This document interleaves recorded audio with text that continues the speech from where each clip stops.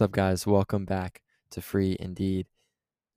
Today we are in Romans chapter 13, and this is a good one. So let's do it. Everyone must submit to the governing authorities, for there is no authority except from God, and those that exist are instituted by God. So then, the one who resists the authority is opposing God's command, and those who oppose it will bring judgment on themselves. For rulers are not a terror to good conduct, but to bad. Do you want to be unafraid of the authority? Do good, and you will have its approval. For the government is God's servant to you for good. But if you do wrong, be afraid, because it does not carry the sword for no reason. For government is God's servant, an avenger that brings wrath on one who does wrong. Therefore you must submit not only because of wrath, but also because of your conscience. And for this reason you pay taxes, since the authorities are God's public servants, continually attending to these tasks.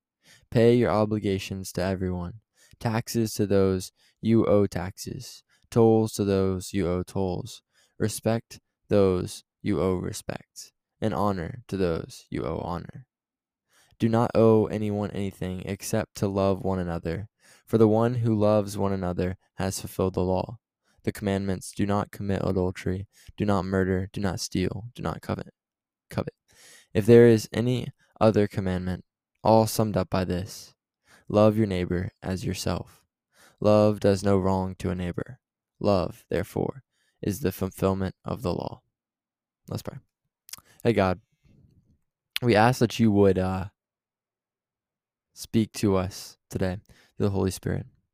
God, we ask that your word would not go over our heads, that we wouldn't jump to conclusions, but that we would take time to understand you through your word,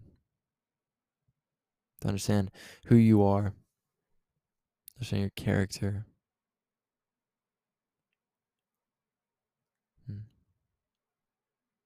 God, we ask that you would give us patience with each other, with those we disagree with.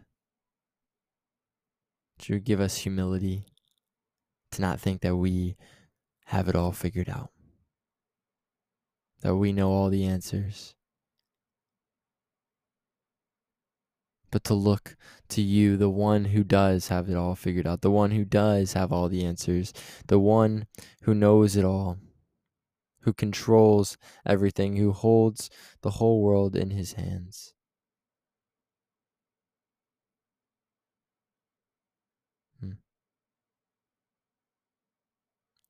We ask that that we would continue to draw closer to you, God.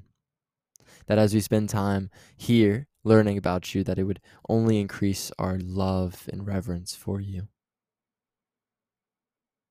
And this love and reverence that you have shown us and that we start to build for you would also pour into our families, our communities, our friendships, our workplaces.